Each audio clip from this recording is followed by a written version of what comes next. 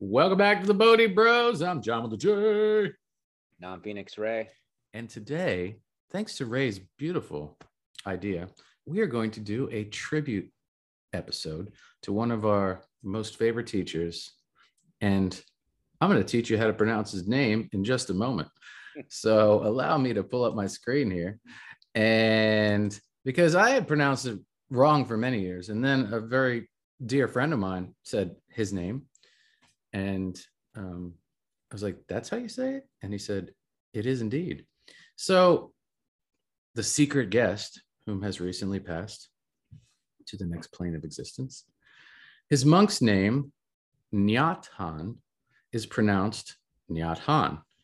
And Thich, Thich, pronounced Tick, is and that translates. So his name is I always thought it was Thich Nhat Hanh, but it's actually Thich Nhat Hanh.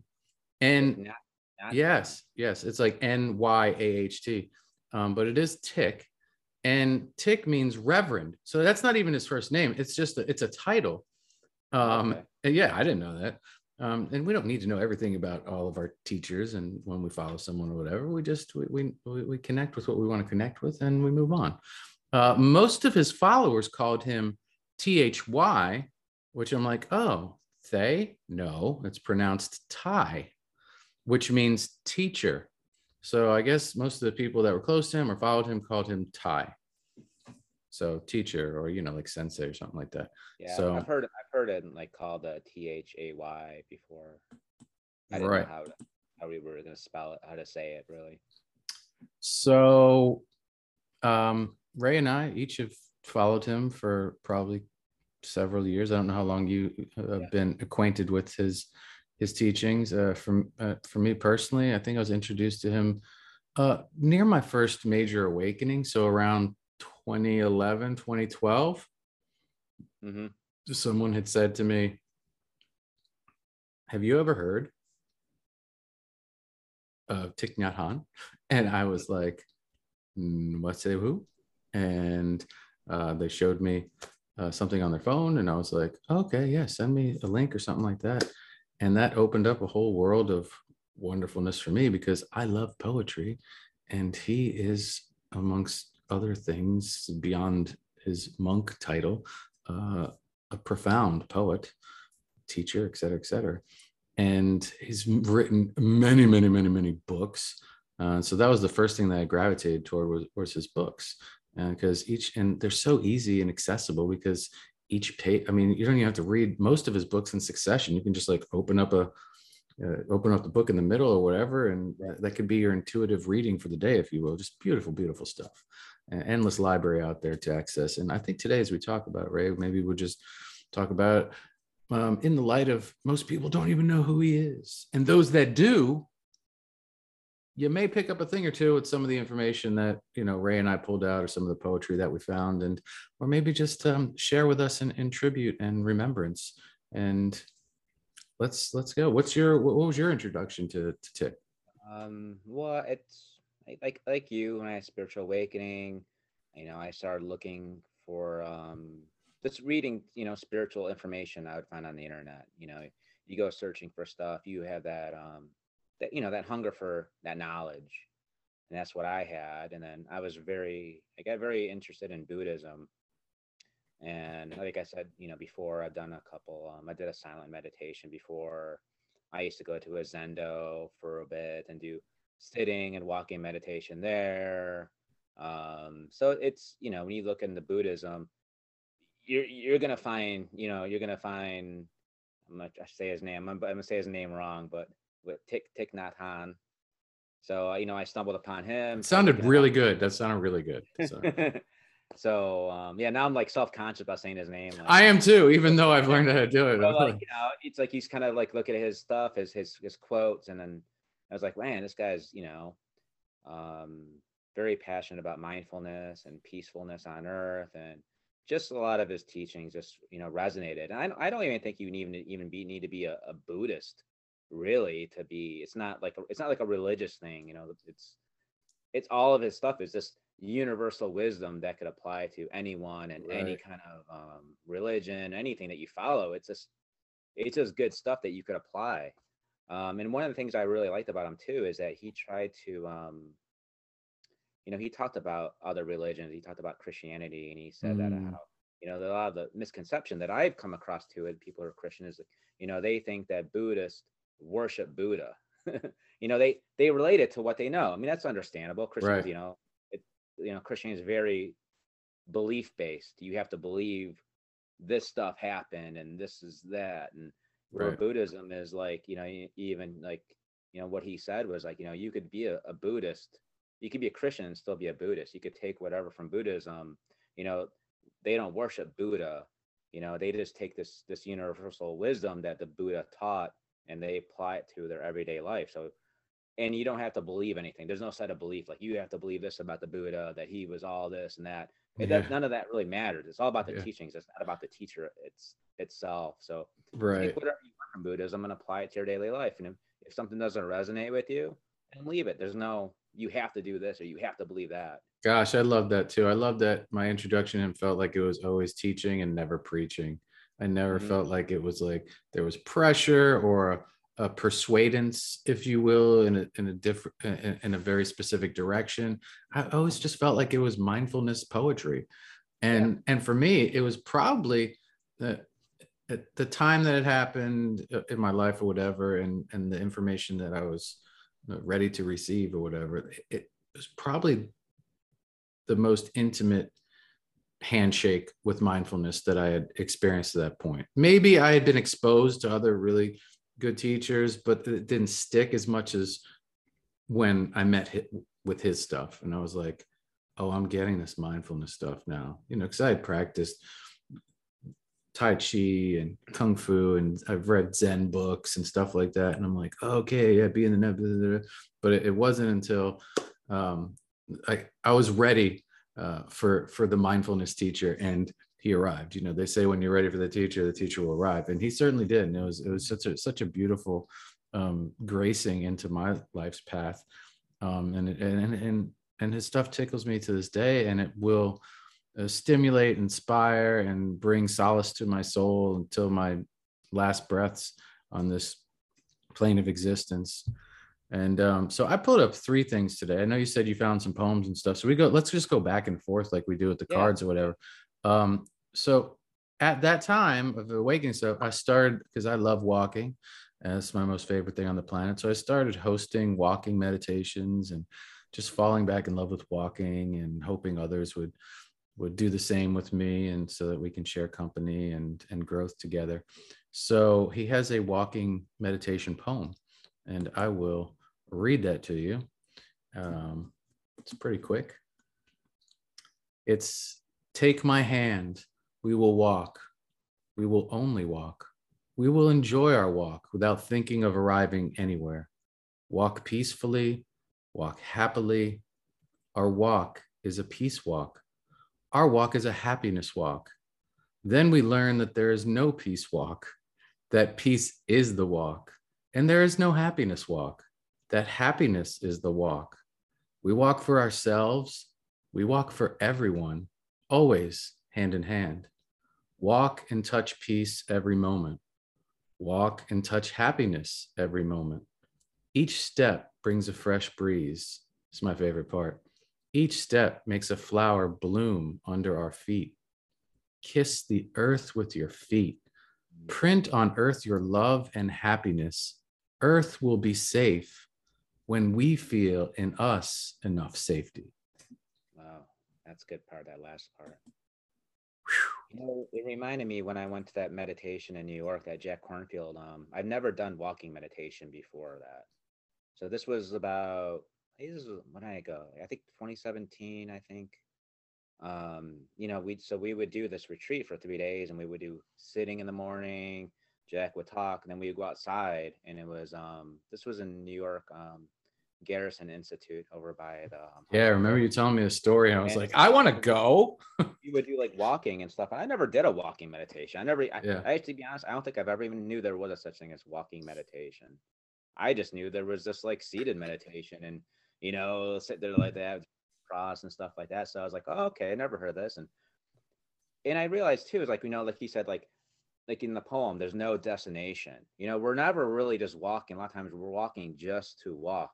We're always trying to walking in a transition thing. You know, we're going from A to B.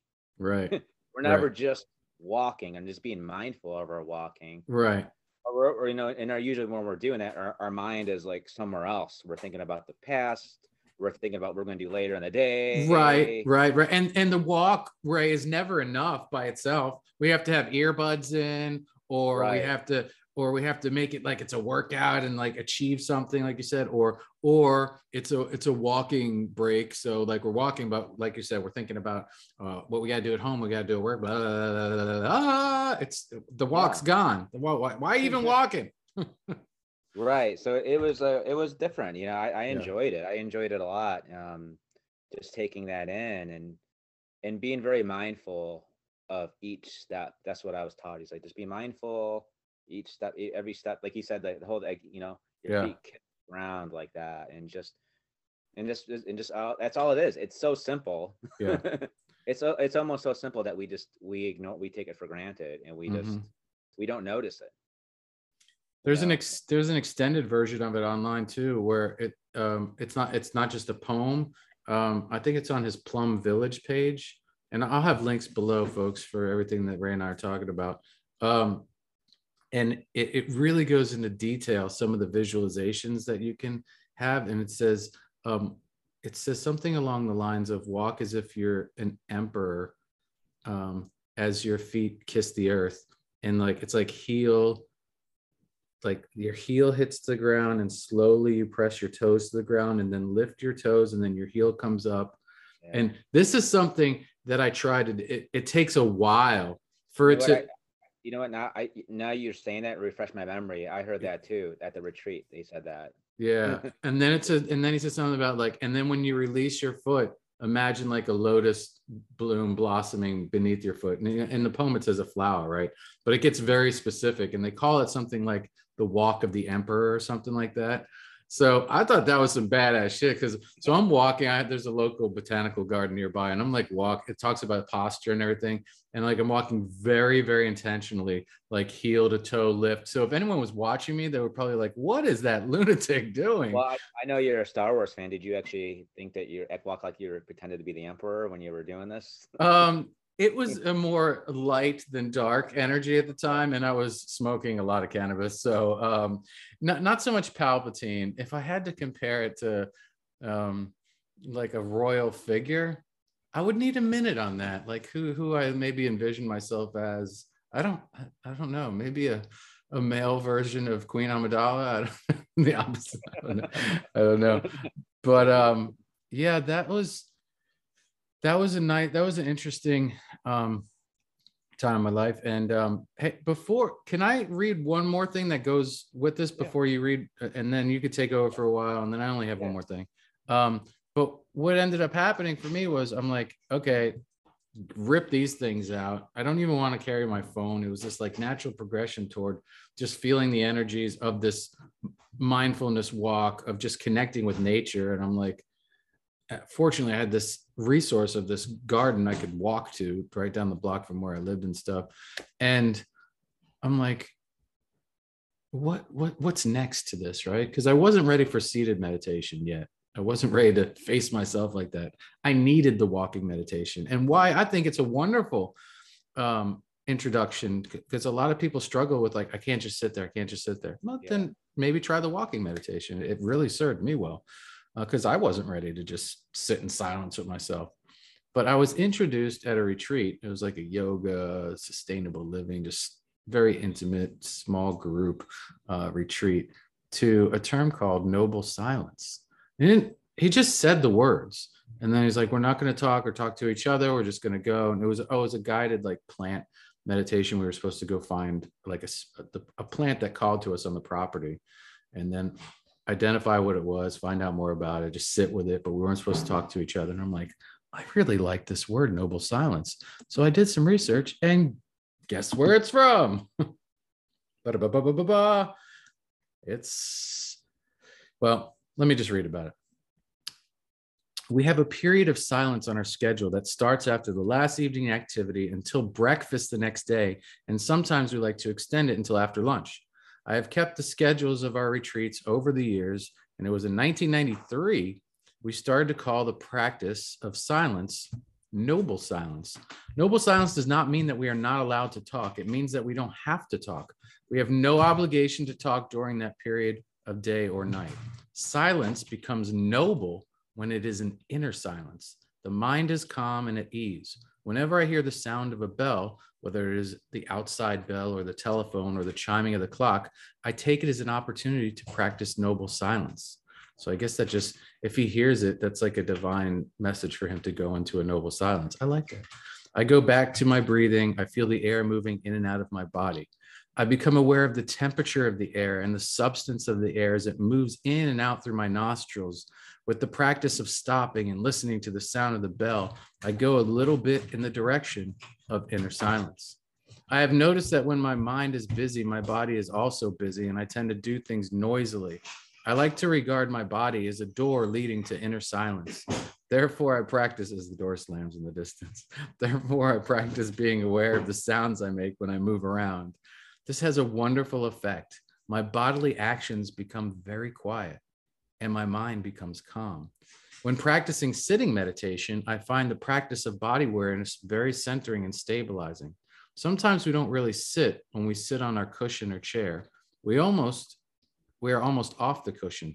When I sit on my cushion, I become aware of the contact with the cushion and of any tension I may have in my body. It may be behind my forehead and my shoulders or my abdomen. Breathing in, I become aware of my body, and breathing out, I let go of this tension in my body. Then slowly, every out breath, I land on my cushion a little bit more until I sit firmly and stably as a mountain. What?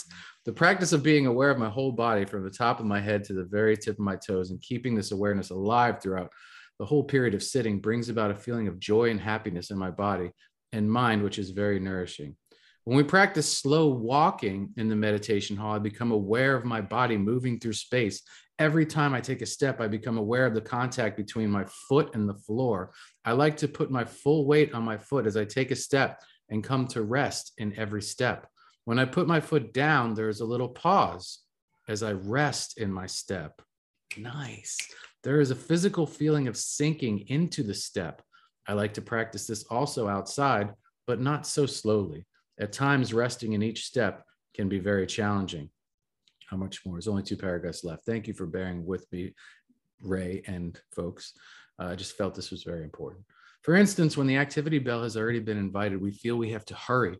When we walk, not like I do right now, when we walk in a hurried way, we don't rest in every step. Instead, we seem to quickly touch the earth in order to get somewhere, as Ray pointed out. In times like that, I practice taking the hurry out of my steps so that I can come to rest in every step. It can be challenging because there is something in me that tells me if I don't hurry, I will be late.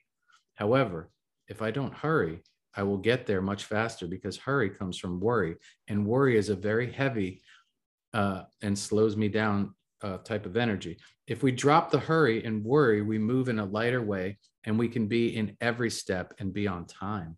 We can move faster, but we don't need to hurry. When our bodily actions are calm and peaceful, our mind is also calm and peaceful, and our outer silence becomes inner silence. Inner silence is the foundation of deep listening.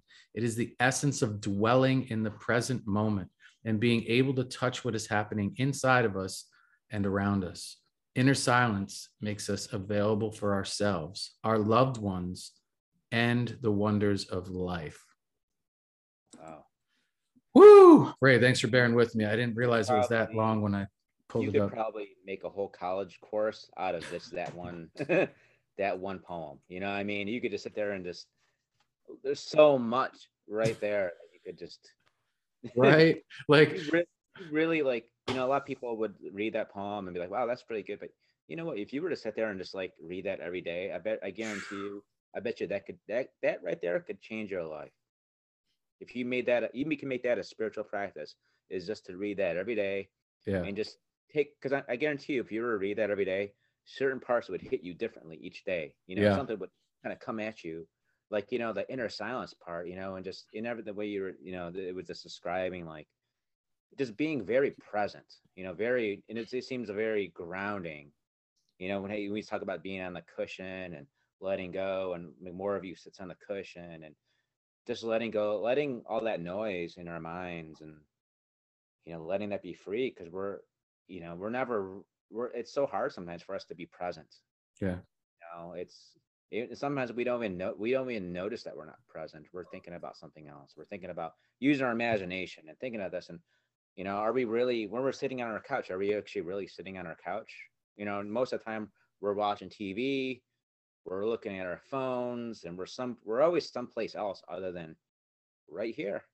Yeah. Just be right here, and allow yourself, to come to your sensations, bring your awareness to your body, and just really feel that connection. And and how he said, like, just be mindful of the tension that he has in his body. And and I think he said something before, that's really what freedom is that inner silence is. And that's where that really joy comes from. Joy comes from that freedom of just having that. And it's so hard to have that inner silence, especially when there's so much stuff going on today. There's so many triggers. I think there's more triggers now than maybe, so much time in history. Yeah. Because we're bombarded by all this stuff, political and health stuff. And that's why it's just like, whoa, whoa, whoa. And we see it from our friends and people we know, or everyone's so opinionated, and all this stuff's going on. It's so hard to have that inner silence right now. And I think right now is probably the most important, such a vital time right now to have a spiritual practice and have a time that we could sit and just be silent and meditate and have that, because I think now it's not a luxury. It's not something we could just like, yeah, I'm going to do that. Right. I'll meditate like tomorrow or something like that. Like, no, it's almost vital now that you make that a daily practice, even if it's just for 5 minutes, and just sit and just let yourself just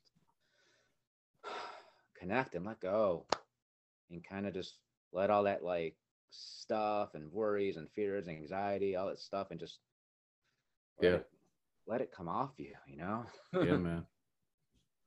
Abandon the external, because you're not changing anything out there, man. I mean, you know what I mean? Like, focus on the internal, and that stuff will change. The stuff that you want, be the change you want to see, right? Like, it's that whole thing, and it's so true, man. They say law of attraction. You gotta find it in you first, and then that becomes a manifestation. The outside becomes a manifestation of the inside. So if that's true, then the most important thing I could do for the world is to take care of my inner peace. Yeah. That will reflect out. Stop worrying about what other people are doing. Exactly. So I introduce I fuse the noble silence thing that I've learned, right, in my journey with the walking meditation, and I start doing noble silence and add my own thing, device-free walking meditations. So put everything you have except for your clothes into your car, into your trunk. If you want me to hold your keys for you, I'll do that. I'll be the person who holds it. You don't have to worry about, we're all going to walk in this park and get lost, but come back together. When's an hour going to be over? Don't worry about it. You'll see, I'll be the timekeeper, but you enjoy this event. When you see me sitting on this picnic table, that means the hour's over. You can keep walking if you want, but we can come back here and talk, whatever. So I'll share one brief story, and I'm going to take it from a 10-minute story to like 15 seconds. So many wonderful things happened from these events for myself, for people that have never experienced anything like it, or just needed that in that day, in that moment, whatever. But the one thing that I will never forget is that this woman brought her 4 kids, and I was like, oh man, 4 kids are going to be quiet. They did a great job, right? Because the whole thing was, you can't point and say, hey, look at that, or, oh, hey, I got to go to the bathroom, or anything like that. Like, you just have to, Thich's definition was a little different. Like, you could talk if you want, but my theme was like, let's not, let's not talk, if you have to, of course, go ahead. And I told everyone if they wanted to write little cards, if they ran into someone, they could say, like, I am practicing a noble silence. That helps if you want to honor the silence, right? And but anyway, at the end, this little girl comes up to me, the oldest of the 4, with like tears. She's like, and I was like, are you okay? And she was like, thank you so much. I've never experienced silence before. Wow. Something that wasn't her exact words, right? But the tears in her eyes and her sentiment was like, I live in a house with 3 other kids, and I don't know what that even means, and like in life, in this world. And she was like, it's possible. She said something like, like it was the first time I ever heard myself or something like that, right? And I was like, oh God, I can retire right now. Like that's good, right? Like, Yeah. and that's a beautiful thing. And like you said earlier, right now we need spiritual practices like that, or anything in general, but kids really need that, man. Because I mean, yeah, it's tough on us right now, the state of the world and all this noise and nonsense and like, shut up. But the kids, man, I mean, they're being traumatized. They're powerless to this all, and maybe don't have all the tools. And we need to give them simple outlets like this to be able to hear themselves and create and take their own voice and say, shut up. Man, imagine if we taught kids mindfulness and meditation in school from an early age like that. Some schools How do, but much, I don't know, how much of an effect would that be when that generation becomes be huge. Older? That might be one of the best things we could ever do with our children, is to have them have that practice. And how hard would that be? Like you said, you could take that whole poem and make it a semester or a year. Right. Just break it down and live it in class every day.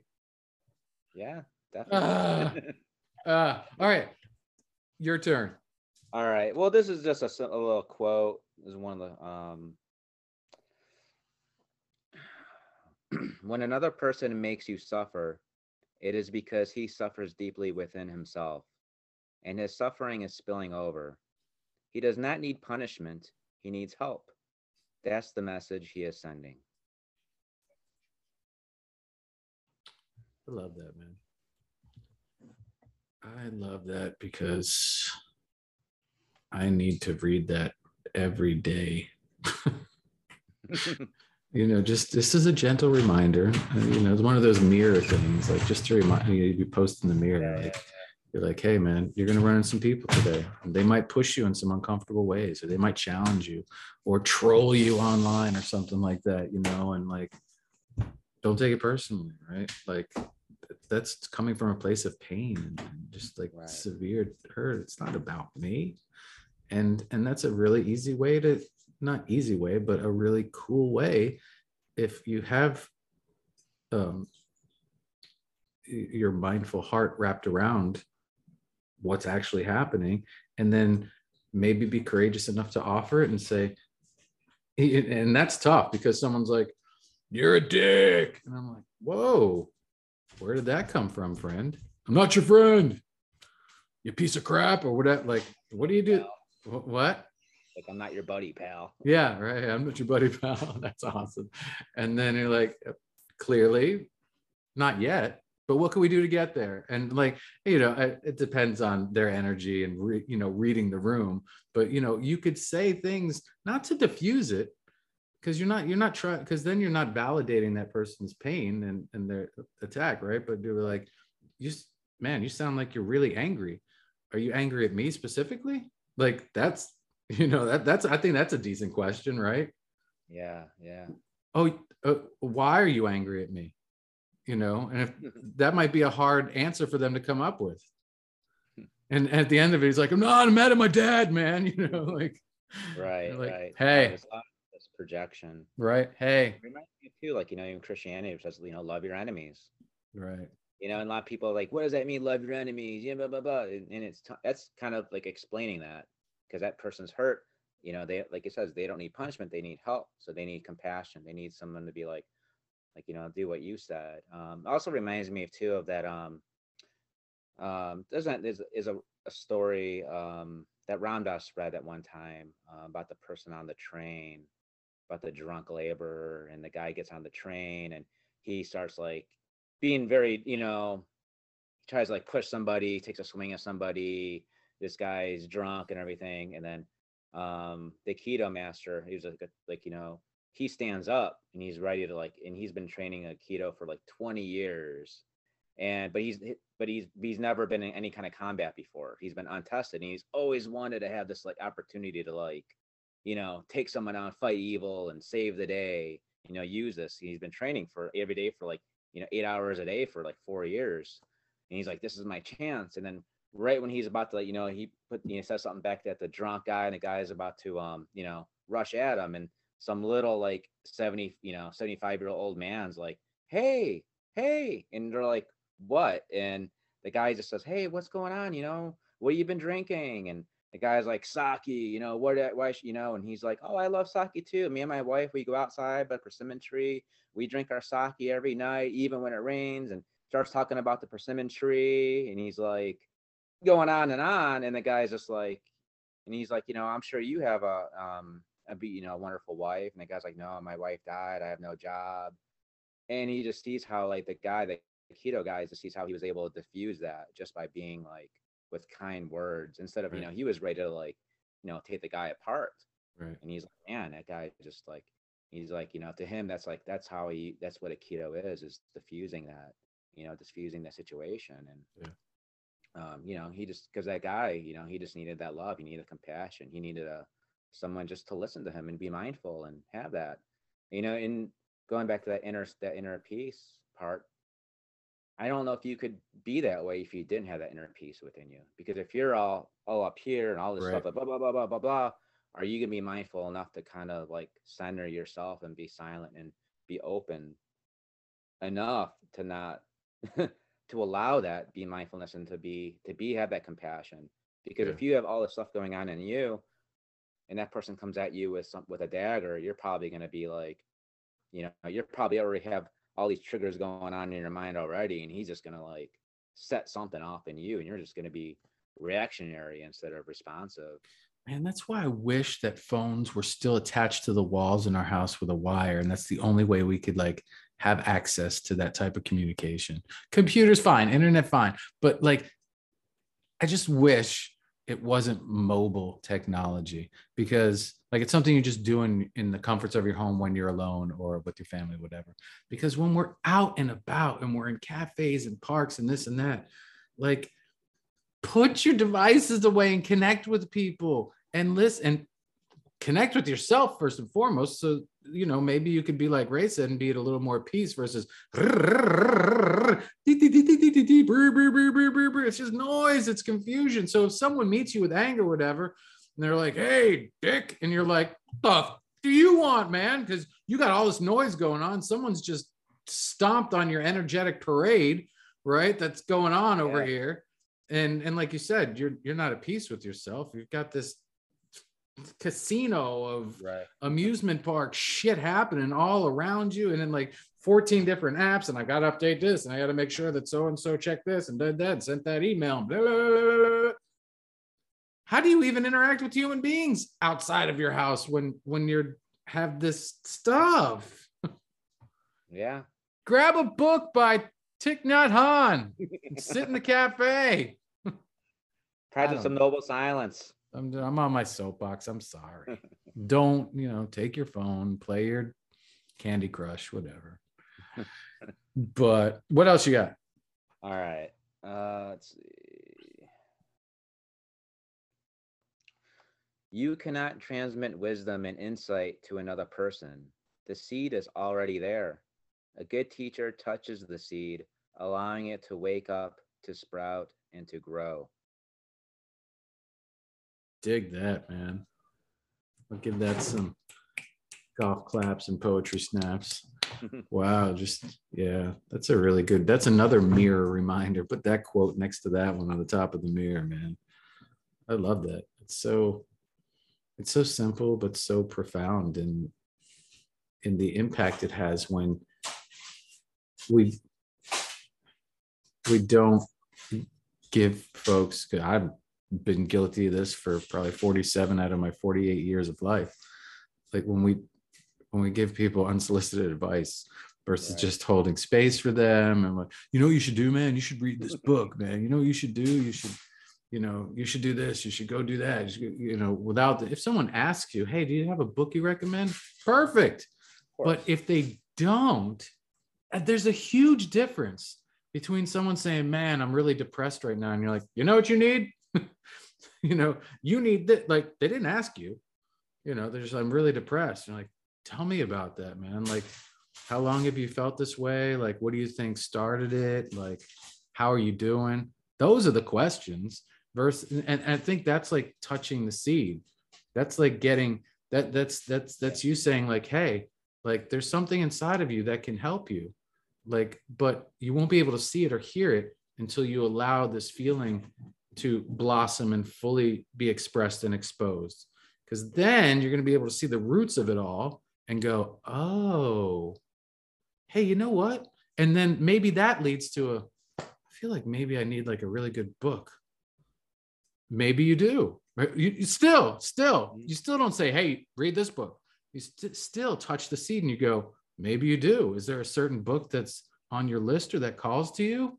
Right? You're still putting the ball in their court. As the teacher, you're bringing them to the door versus, right, knocking it down and grabbing their hand and going, woo, let's jump into a sea of nonsense together, right? Like, because nobody's ready for that. But I think it's a beautiful quote. Yeah, I mean, we all really have the answers within us.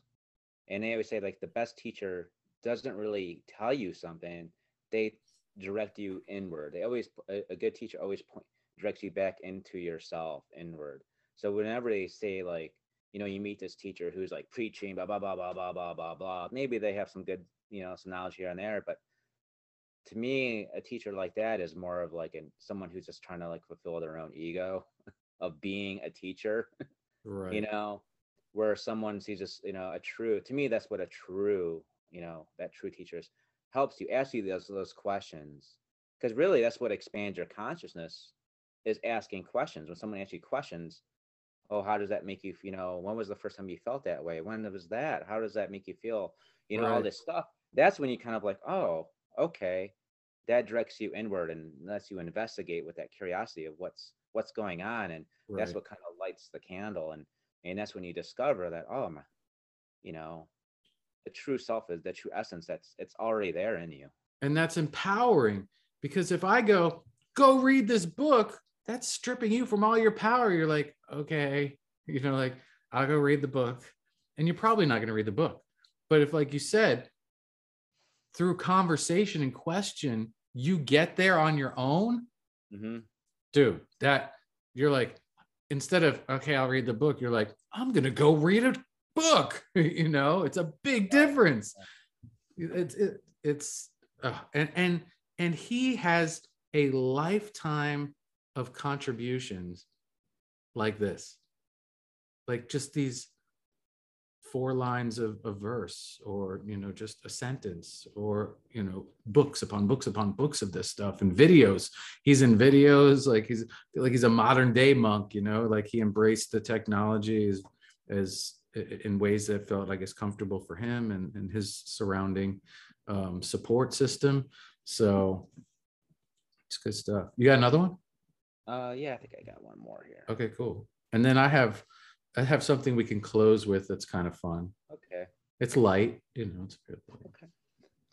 People say walking on water is a miracle, but to me, walking peacefully on earth is the real miracle. I've heard that one. That's bumper sticker, T-shirt. That's like, and that, okay, that one go, okay, your first quote, your second quote, that one goes right in the middle, man. I mean, we won the lottery, folks. We're here, like, on this planet, man. Like, there's so many places, so many possibilities or whatever, but we're incarnated here, and it is a miracle. Every moment is a miracle, and every next moment has the potential of being yet another miracle, and to different levels and degrees of surprise and spectacularness and expansion and learning and love and fear and this and that. It's like there's so much. And when life is so overwhelming and we're like, I hate this place, or I hate my life, and blah blah blah, like that's a time to maybe tap into some Thich Nhat Hanh, man. Just open one of his books and read a page and get yourself like back to the miracle of life, because really that practice of mindfulness can deliver you immediately there, no matter how overwhelmed you are. No matter, I remember I used to have this Kung Fu Meditations book. It's very similar to his teachings. There's this really old book. I don't know who it wrote. My daughter has it now. I gave it to her. I was like, this book has saved my life many times. She's like, really? And I'm like, yeah. When I was most stressed and I felt like I was going crazy or whatever, I would pick up this book. It was like little poem. And I'm like, okay, that makes sense. Or like just focus on that quick teaching. And I'm like, all right. And it wasn't a distraction. It was an opportunity to slow down, understand that I'm standing in the middle of this immeasurably amazing miracle